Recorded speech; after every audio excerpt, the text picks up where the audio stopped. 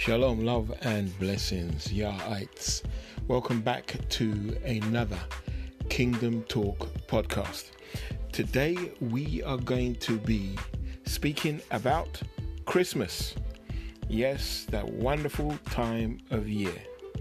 And should we, as disciples of the Messiah, as people who are meant to be holy in the way that God, Yah, is holy, should we be celebrating or keeping or involving ourselves in Christmas? That's really the mainstay for today. So it's going to be a bit different. It's going to be the audio excerpt and it's going to be an audio presentation of the roots of Christmas.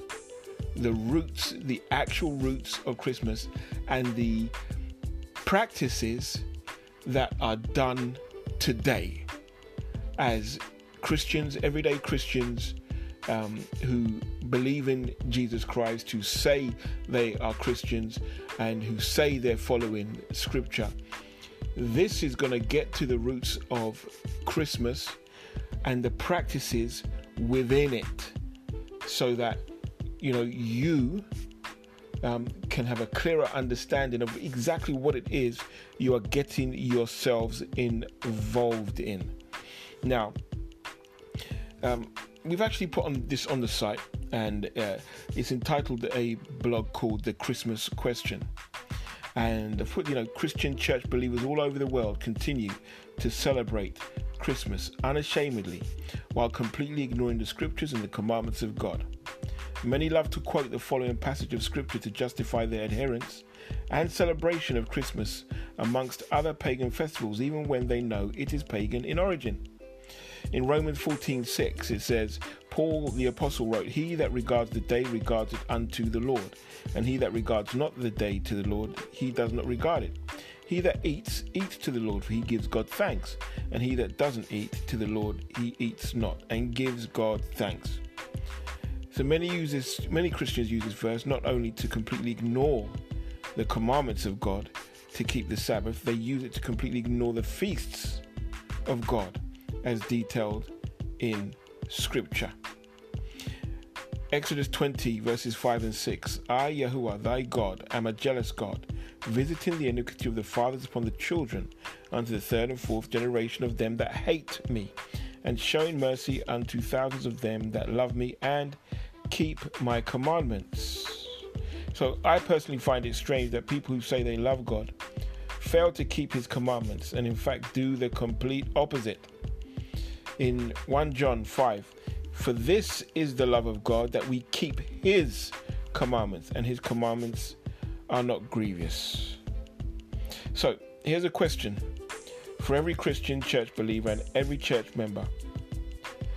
I invite you to listen to the following question and then listen to the audio presentation before you answer. So this is the question that you have to answer, and I will ask it again after the audio presentation of the origins of Christmas. As a Christian, why do you think it is okay to keep festivals and celebrations that are pagan in origin, doing things that Yah God actually commands us not to do in Scripture, and things that have nothing to do with Yah God or the Messiah, but it is okay to do away with the feasts and celebrations that Yah God instituted? So that being said, listen to the following presentation, and I'll see you on the other side. Shalom, love and blessings.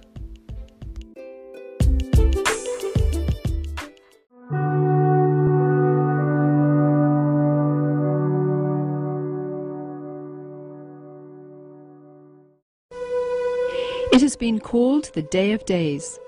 It is a time of magic, pageantry, warmth, generosity, and love. For many of us, our fondest childhood memories revolve around the traditions of Christmas. It is a time that many around the world celebrate as the birth of Jesus Christ, the Saviour and Messiah of mankind. In recent years, however, the spiritual holiday has become a time of mass marketing and crass commercialism. Incredibly, many businesses derive more than half their yearly income during this period. The process of gift-giving, once thought to have come from the story of the wise men who offered gifts to the newborn Christ, has evolved into the buying frenzy we see today during the month of December. But what about the other Christmas traditions? Have you ever wondered why we decorate the Christmas tree? Why we light the Yule log? Why we hang the mistletoe? And why we teach our children to believe in Santa Claus? In the next hour, you will discover the true origins of Christmas. You may be surprised or even shocked to learn the source of your favorite holiday traditions. Chances are, you'll never look at Christmas the same ever again.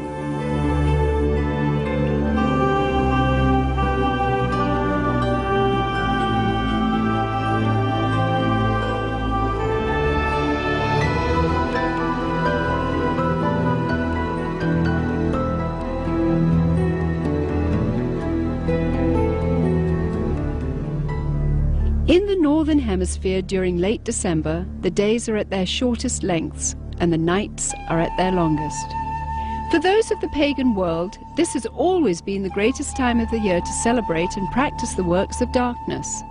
The pagan calendar identifies this period as the winter solstice.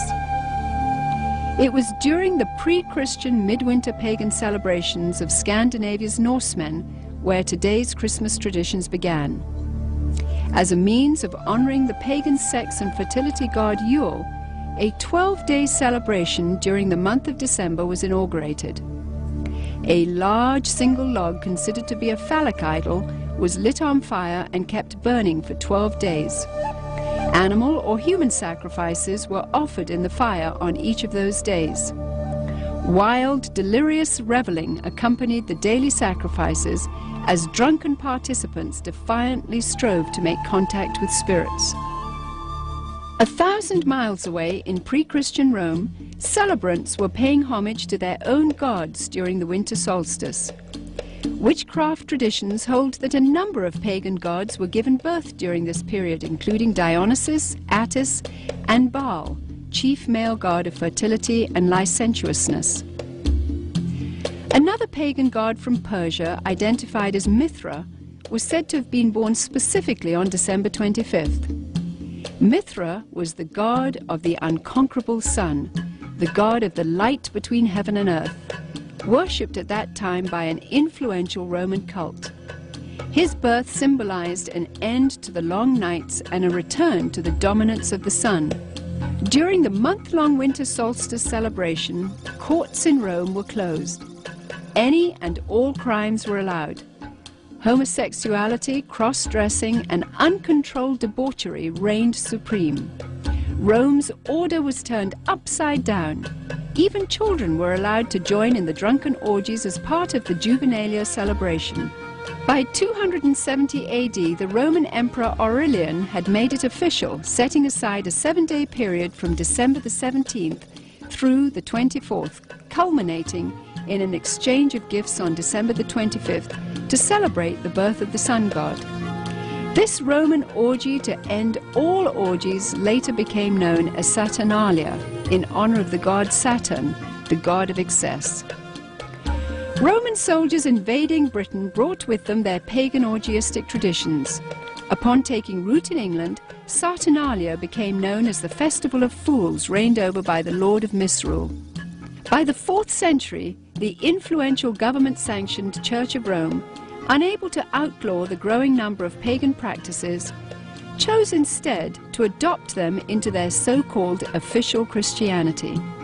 The Church believed this would attract more pagans to their fold. Up until this time, the birthday of Jesus Christ, the Jewish Messiah, had not been celebrated at all.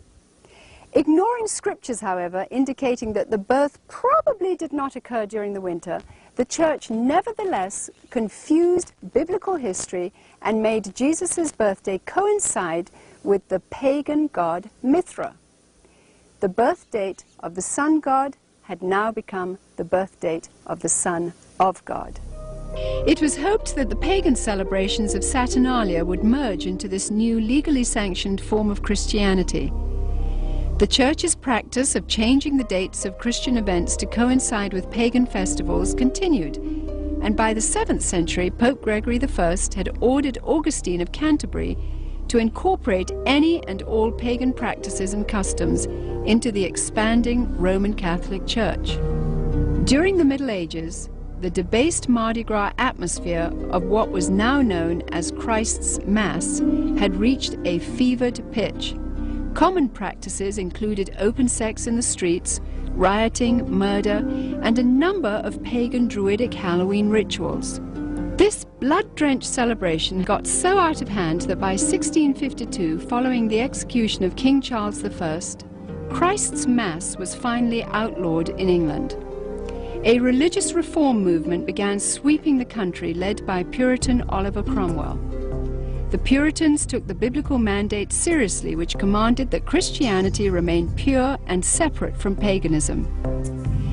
Despite their noble efforts, the celebration simply went underground, and by 1656, after only 4 short years under the ban, the public's demand for the legalization of Christ's Mass had become insurmountable. The appointment of Charles II to the throne restored England's monarchy, and with it the celebration of Christ's Mass. The Puritans had lost England, but they held high hopes for the new world. When the first settlers came from England, they were, for the most part, Puritans. They came here for religious freedom. They came here to be free to worship God without a hierarchy and without the corruption of the organized church that they had known before. And when they came with the clear knowledge of the danger of these pagan practices that had become so dear to the hearts of their ancestors. Following England's lead in 1659, the colonies of America had likewise outlawed Christmas. For 200 years, the clergy in New England battled to keep the riotous celebrations honoring the pagan god Saturn from infiltrating the New World. The Reverend Cotton Mather had warned in a Christmas Day sermon in 1712, "Can you in your conscience think that your Holy Saviour is honoured by hard drinking, lewd revelling, and by a mass fit for none but Bacchus or Saturn?" But the public's taste for sin and revelry persisted. In 1828, gang rioting during the Saturnalia-like Christmas celebrations got so bad that cities such as New York were forced to institute a professional police force for the first time in order to control the savagery. Christmas was not only not widely celebrated, in many cases, many places Christmas celebrations were actually outlawed. And this was because of the attitude of many of the churches who regarded it as primarily as a pagan celebration and as a reproach to the Lord. By the mid-19th century, American churches were the last remaining holdout in the war against the validation of Christmas. However, they too finally succumbed as a result of the efforts of the American Sunday School Society, who began advocating Christmas programs for children as a method of filling the pews. The Society argued that children could be taught about the birth of Christ through the reenactment of the Nativity. They also offered candy and treats to the children as a means of enticing families into accepting the holiday, despite its notorious history and blatantly pagan roots. The successful technique of bribing children with candy would later be used on an unsuspecting American populace in the effort to promote the acceptance of the pagan rituals of Halloween. However, it was the work of England's most popular writer, Charles Dickens, whose ghostly 1843 book, A Christmas Carol, cemented the Christmas holiday in the hearts of Americans forever. Dickens' well-loved story made the pagan Christmas feasts, shining trees, glittering shops, and family warmth irresistible to those wanting to experience the holiday. Coming to America in 1867 to promote his work, Charles Dickens packed theaters as he read his story to cheering audiences around the country. A Christmas Carol gripped America and destroyed any final attempt to stop the evolution of Christmas. By 1875, the Puritans had been beaten, and by 1890, all American states had voted to make Christmas a legal holiday.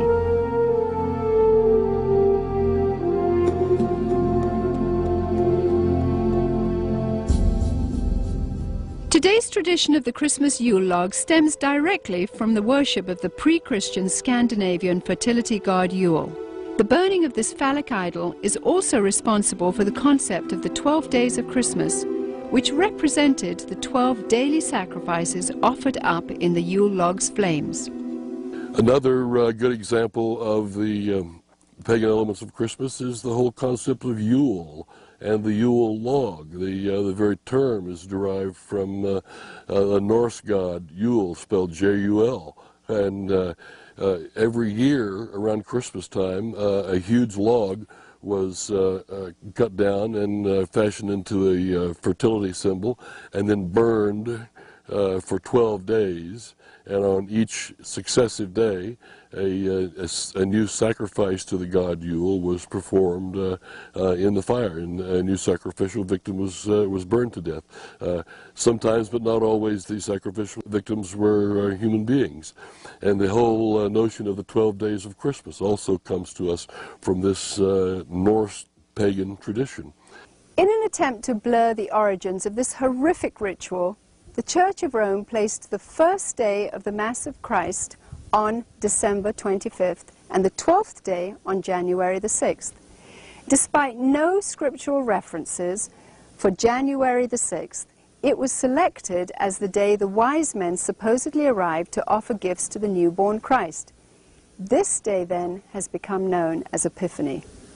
During the Dark Ages, the European custom of putting an oil-lighted wick lamp in the windows during the 12 days of Christmas signified to neighbors that the occupants were participating in the pagan worship of the phallic idol Yule. In today's commercialism, this is where we get the tradition of decorating our houses with Christmas lights. The Yule log custom was originally brought over to America by Scandinavian immigrants during the 1600s. And despite attempts to ban the tradition, it has stayed with us to this very day. Today, when we wish someone Yuletide greetings, we are in a sense invoking the power of the fertility god Yule upon that person.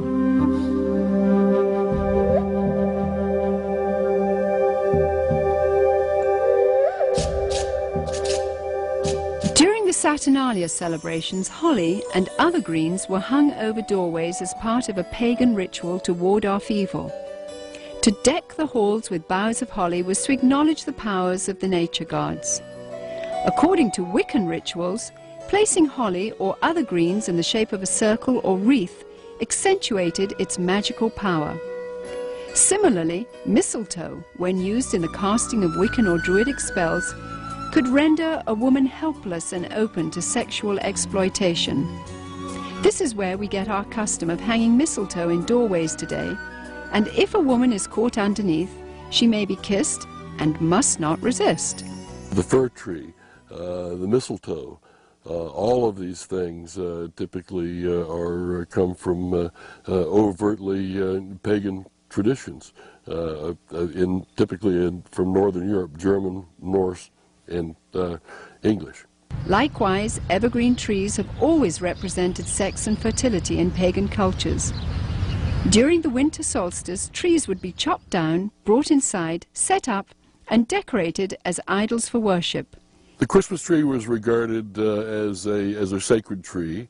The pagans of Northern Europe typically worshipped trees. They regarded trees and groves as sacred. So the bringing of the tree into the house would be a way of bringing this supernatural source of blessing into your home. That was the whole idea, that there were spirits who resided in the trees. In the Middle Ages, the tradition of the winter solstice Christmas tree primarily took root in Germany.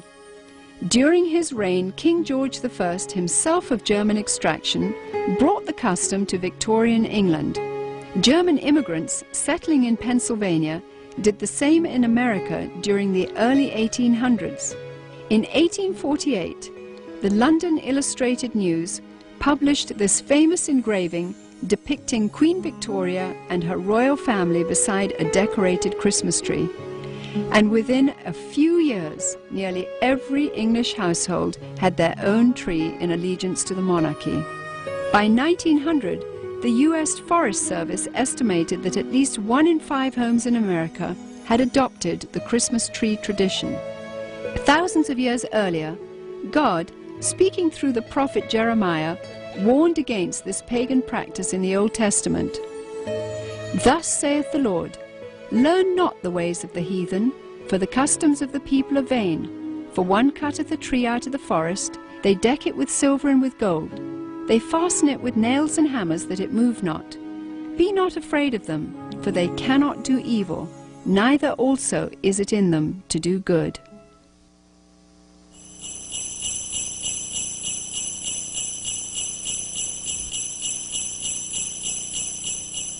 Santa Claus is another good example of a pagan element of Christmas. Santa Claus, as we know him today, is an amalgamation of several different traditions, but in most cultures throughout the world, you will find the existence of what is known as hearth gods, gods who guard the hearth and the chimney and keep the fires burning and make sure the food cooks properly and the people are warm and what have you. And at a certain time of year, in the middle of winter, typically, the hearth god dressed in red will come down the chimney to reward those who have pleased him during the course of the previous year and to lay curses or hexes or other forms of punishment upon people who have displeased him. The concept of Santa Claus has had a long and winding history, with a number of diverse cultures contributing to the composite character we have today. Beginning once again in Scandinavia, Santa's original incarnation was in the form of Odin, the pagan god of thunder, a tall fellow with a long flowing beard who inhabited the spirit-infested Nordic forests. Odin would travel the sky during the winter solstice, deciding who would die and who would prosper. Most believers were frightened of this particular time of year. In England, Odin eventually evolved into Father Christmas, who, crowned with sprigs of holly, traveled the countryside getting roaring drunk as part of the Festival of Fools celebration. Frequently, he would be accompanied by a horned goat, ironically the biblical symbol of those who reject the salvation of Jesus Christ. According to the traditions of the Church of Rome, there was a Turkish bishop named Nicholas who hailed from Myra in Asia Minor during the 4th century. He was known as the patron saint of seafaring men. Over the centuries, as the legend began to unfold, it was rumored that St. Nicholas had actually captured the devil himself, put him in chains, and made him his personal servant. Recognized in various cultures as Krampus, Beelzebub, or Zwart Piet, Black Peter, this assistant of St. Nicholas is best known by his German name, Knecht Ruprecht. Described as a hideous horned creature, the servant Ruprecht was a dark and sinister figure who stood in stark contrast to the saintly Nicholas. Somehow, Father Christmas's companion, the horned goat, had metamorphosized into the foreboding horned devil called Ruprecht. As St. Nicholas traveled from house to house, inquiring about the behavior of children, Ruprecht would drop candy and gifts down the chimney into the good children's shoes which had been placed there. It was from this story that we get our tradition of hanging stockings on the mantle at Christmas time. If able to recite a verse or demonstrate a skill for St. Nicholas, the child would receive a gift. If unable to remember a verse, or if the child had been bad, he or she would receive a switch or a whip. Ruprecht also carried a large sack which he would frequently use to haul away the really bad boys and girls. As more and more Christian churches began combining the pagan rituals of the winter solstice with the celebration of the birth of Christ, emphasis on St. Nicholas's role began to shift. Some cultures began to downplay the role of St. Nicholas, but surprisingly retained Ruprecht. Eventually, Knecht Ruprecht was made the companion and servant to the Christ child himself. In this scenario, the devil is actually given the title Weihnachtsmann, or Santa Claus. 19th century writer Theodore Storm, in his story about Knecht Ruprecht, even goes so far as to describe the switches given to the children by Ruprecht as tools to be used in sadomasochistic rituals. Soon, the image of Ruprecht would fade from the Christmas tradition, but not his sadistic influence. Many of the early depictions of Santa Claus portrayed him not as a jolly gift giver, but of an unfriendly disciplinarian complete with a ready switch or whip. One of the problems with the Christmas gift thing for children is that it really is a religious teaching, a wrong religious teaching, because it teaches them that if they're nice, they get the gifts. If they're naughty, they don't. Or in my case, I was taught that he would leave us a bundle of switches. Isn't that interesting? It's a salvation by my own personal virtue. But there's a second thing wrong with it, and that is that they're going to get those gifts whether they're naughty or nice, because most parents love their children and wouldn't dream of, quote, ruining their Christmas. And they're not going to ruin Christmas. They're going to give those children the gifts anyway. And sooner or later, those thinking children are going to realize, I wasn't very nice, but I got the gift anyway. So it isn't important to be nice. It isn't important to do what is right and avoid what is wrong. German immigrants coming to America during the 1620s tried to influence the New World with the stories of St. Nicholas and his gift-giving companion, Knecht Ruprecht. But somehow the idea just didn't take hold until almost 200 years later. In 1819, America's best-selling author, Washington Irving, used his influence to promote St. Nicholas in a popular Christmas story titled Bracebridge Hall. Consulting Irving's writings, Episcopalian minister Clement Clark Moore penned a decidedly secular tale called A Visit from St. Nicholas in 1822. Later retitled The Night Before Christmas, Moore's poem was based on the tales of German and Dutch immigrants who had come to America. Intended originally only for his own children, Moore's story was published in the Troy Sentinel in New York and became an overnight sensation. Gone were the bishop's remnant of St. Nicholas.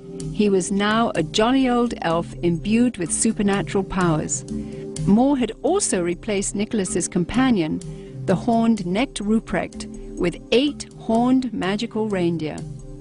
As the popularity of The Night Before Christmas grew, Moore became increasingly concerned that the story's emphasis on the supernatural and its disregard for Christ would reflect poorly on his position as a minister.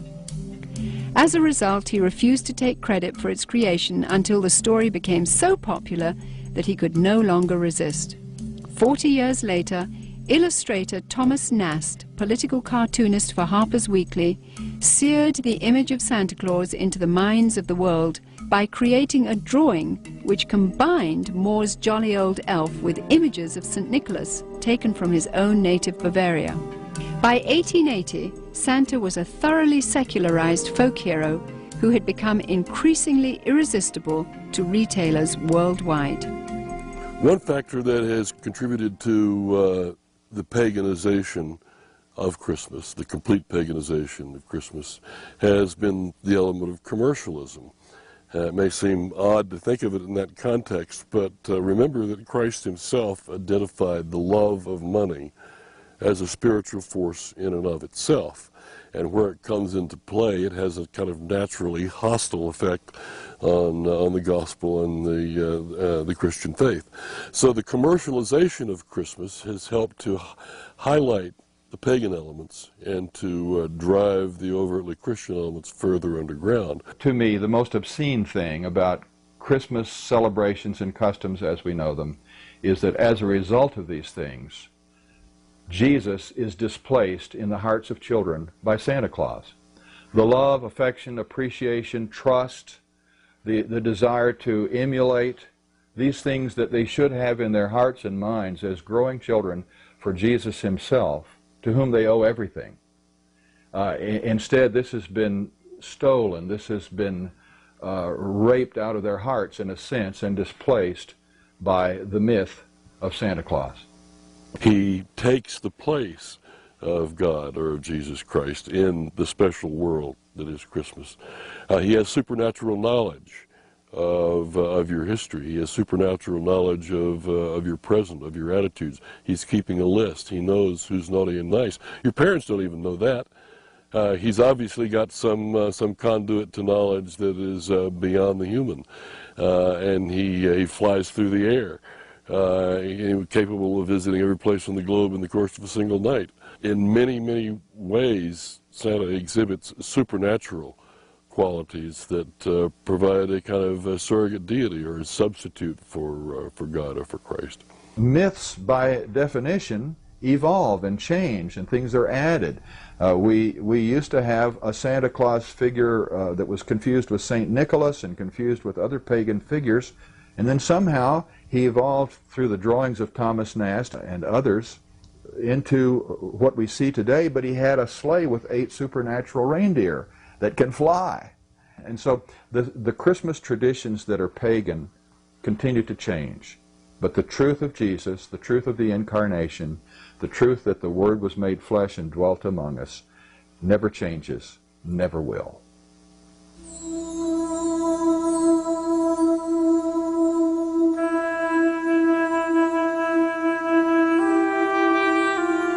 Various scriptures in the Bible, including the 2nd chapter of Luke, record the events surrounding the birth of the Messiah. A decree from Caesar Augustus had gone out, requiring all people to return to the city of their origin for taxation purposes. Mary, who was pregnant with a child conceived by the Holy Spirit, made the difficult journey to Bethlehem along with her husband Joseph. Both Joseph and Mary were of the lineage of King David. Upon arrival, they found all the inns to be full, but were provided with a stable where Mary could have her baby. At the same time, an angel announcing the birth of the Messiah appeared to shepherds tending their flocks in a field nearby. The stunned shepherds hurried to Bethlehem and found the baby Jesus lying in a manger just as the angel had declared. Although traditional nativity scenes placed 3 wise men at the stable at the time of Jesus Christ's birth, according to Scripture, these wise men visited Jesus later at his home. Because 3 gifts are named, gold, frankincense, and myrrh, tradition says 3 men gave them, but exactly how many wise men visited Jesus is not known. The birth of Jesus Christ miraculously fulfilled a number of Old Testament prophecies about the coming Messiah, including that he would be born in Bethlehem, that he would be born of a virgin, and that he would be a descendant of King David's. The concept or the idea of celebrating the birth of Jesus once a year had apparently never occurred to the Church Fathers. In the first 3 centuries of the Church's history, there was no such thing. And I think God perhaps very carefully avoided telling us in the Scriptures when he was born. We can be sure of one thing: it wasn't in late December, and because in the first place, shepherds don't abide by their flocks in the fields by night in late December. It's too cold. They take them out in the morning to pasture, protect them while they eat all day, and then bring them back in at night. So it wasn't in late December. It's an interesting thing, and perhaps an intellectually tantalizing thought, to try to figure out when he was born. And it can be done within limits, and if it mattered, and apparently it doesn't matter to God, he was probably born in late September.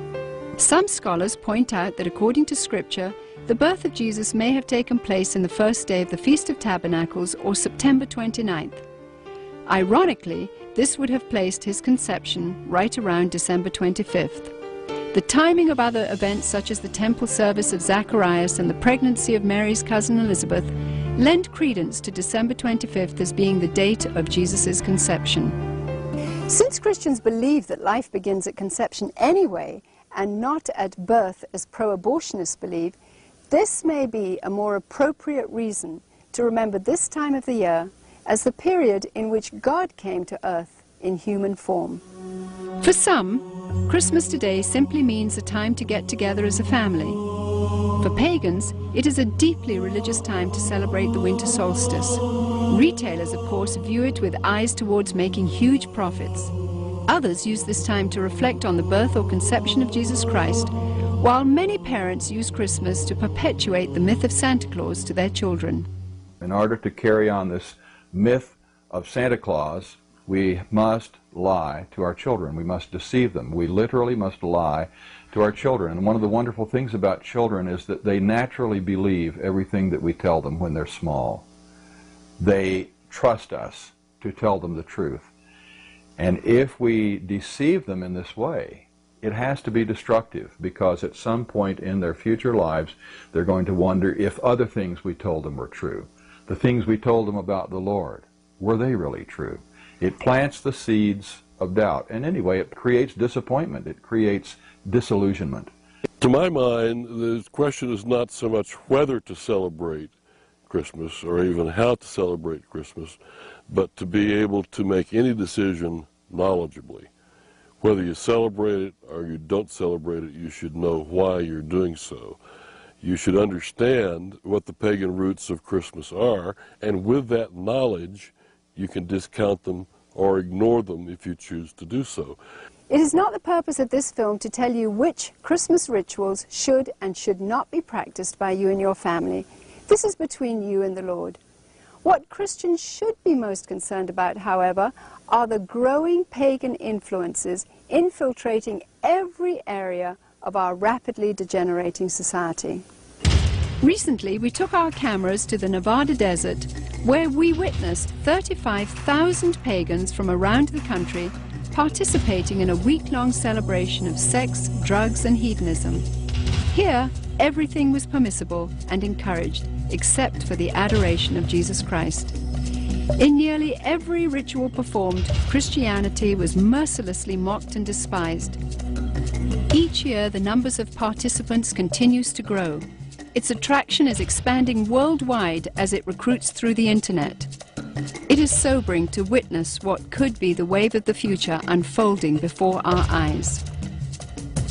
It is not only permitted in the public schools, in the government schools, to celebrate holidays. It is encouraged and in some instances required. But with this condition, they must be pagan. They must not be Christian. And Christmas time, they are certainly encouraged to put on Christmas programs and Christmas plays.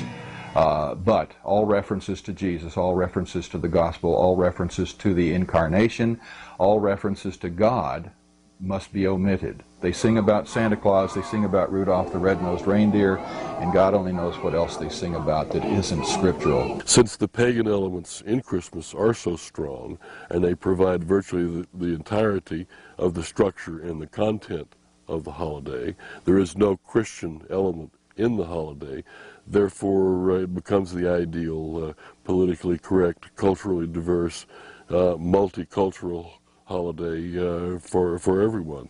In the 17th chapter of John, Jesus taught that it was appropriate for his followers to be in the world, but not of the world, meaning that we should be involved in our world so as to have a positive influence, but not become corrupted by it.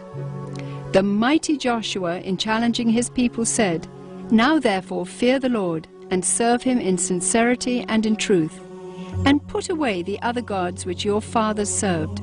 Choose you this day whom ye will serve, but as for me and my house, we will serve the Lord." Rather than setting aside a few days of the year to remember the Lord, Christians should live with a day-by-day, moment-by-moment dedication of their entire lives to Jesus Christ. Then, and only then, will they be able to have victory over pagan influences and to have an impact on society for God the Creator. To those with a heart for evangelism, Christmas time provides a wonderful opportunity to tell others about the true gospel, about God's plan of redemption, and the real purpose for Jesus Christ entering the world.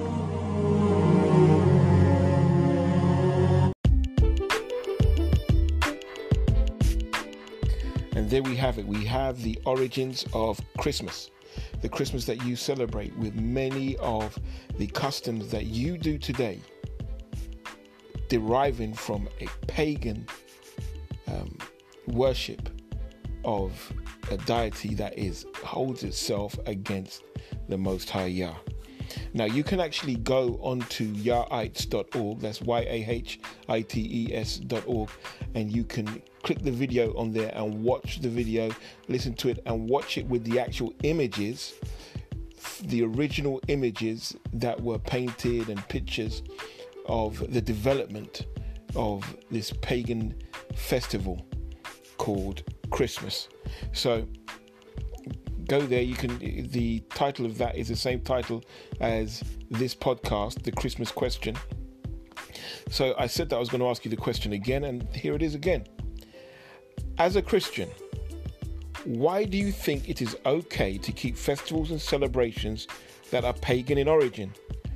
Why do you think it's okay doing the things that Yah God actually commands us not to do in Scripture? Things that have nothing to do with Yah God or the Messiah. So, as a Christian, why do you think it's okay to do away with the feasts and celebrations that Yah God instituted? If you have any questions, if you have, you disagree, by all means, go to yahites.org. You can click the link at the top of the screen, and it's also somewhere else where you can actually ask me a question. Let's record a message, record a question. If you've got a comment, whatever it is, feel free, leave it. I'd love to answer it, and it may be featured on an upcoming podcast. And if you want to refute anything that I have said or present on any of these podcasts, feel free. We can set it up, do a live recording of a discussion, and I'm always looking to unite around the truth of Yah and the love of Yah. So feel free. If you want to get in touch, feel free to contact Yahites via WhatsApp on +44, that's the UK international code. So it's +44, and the number is 07494913543. That's 07494913543. Until the next Kingdom Talk podcast, shalom, love and blessings.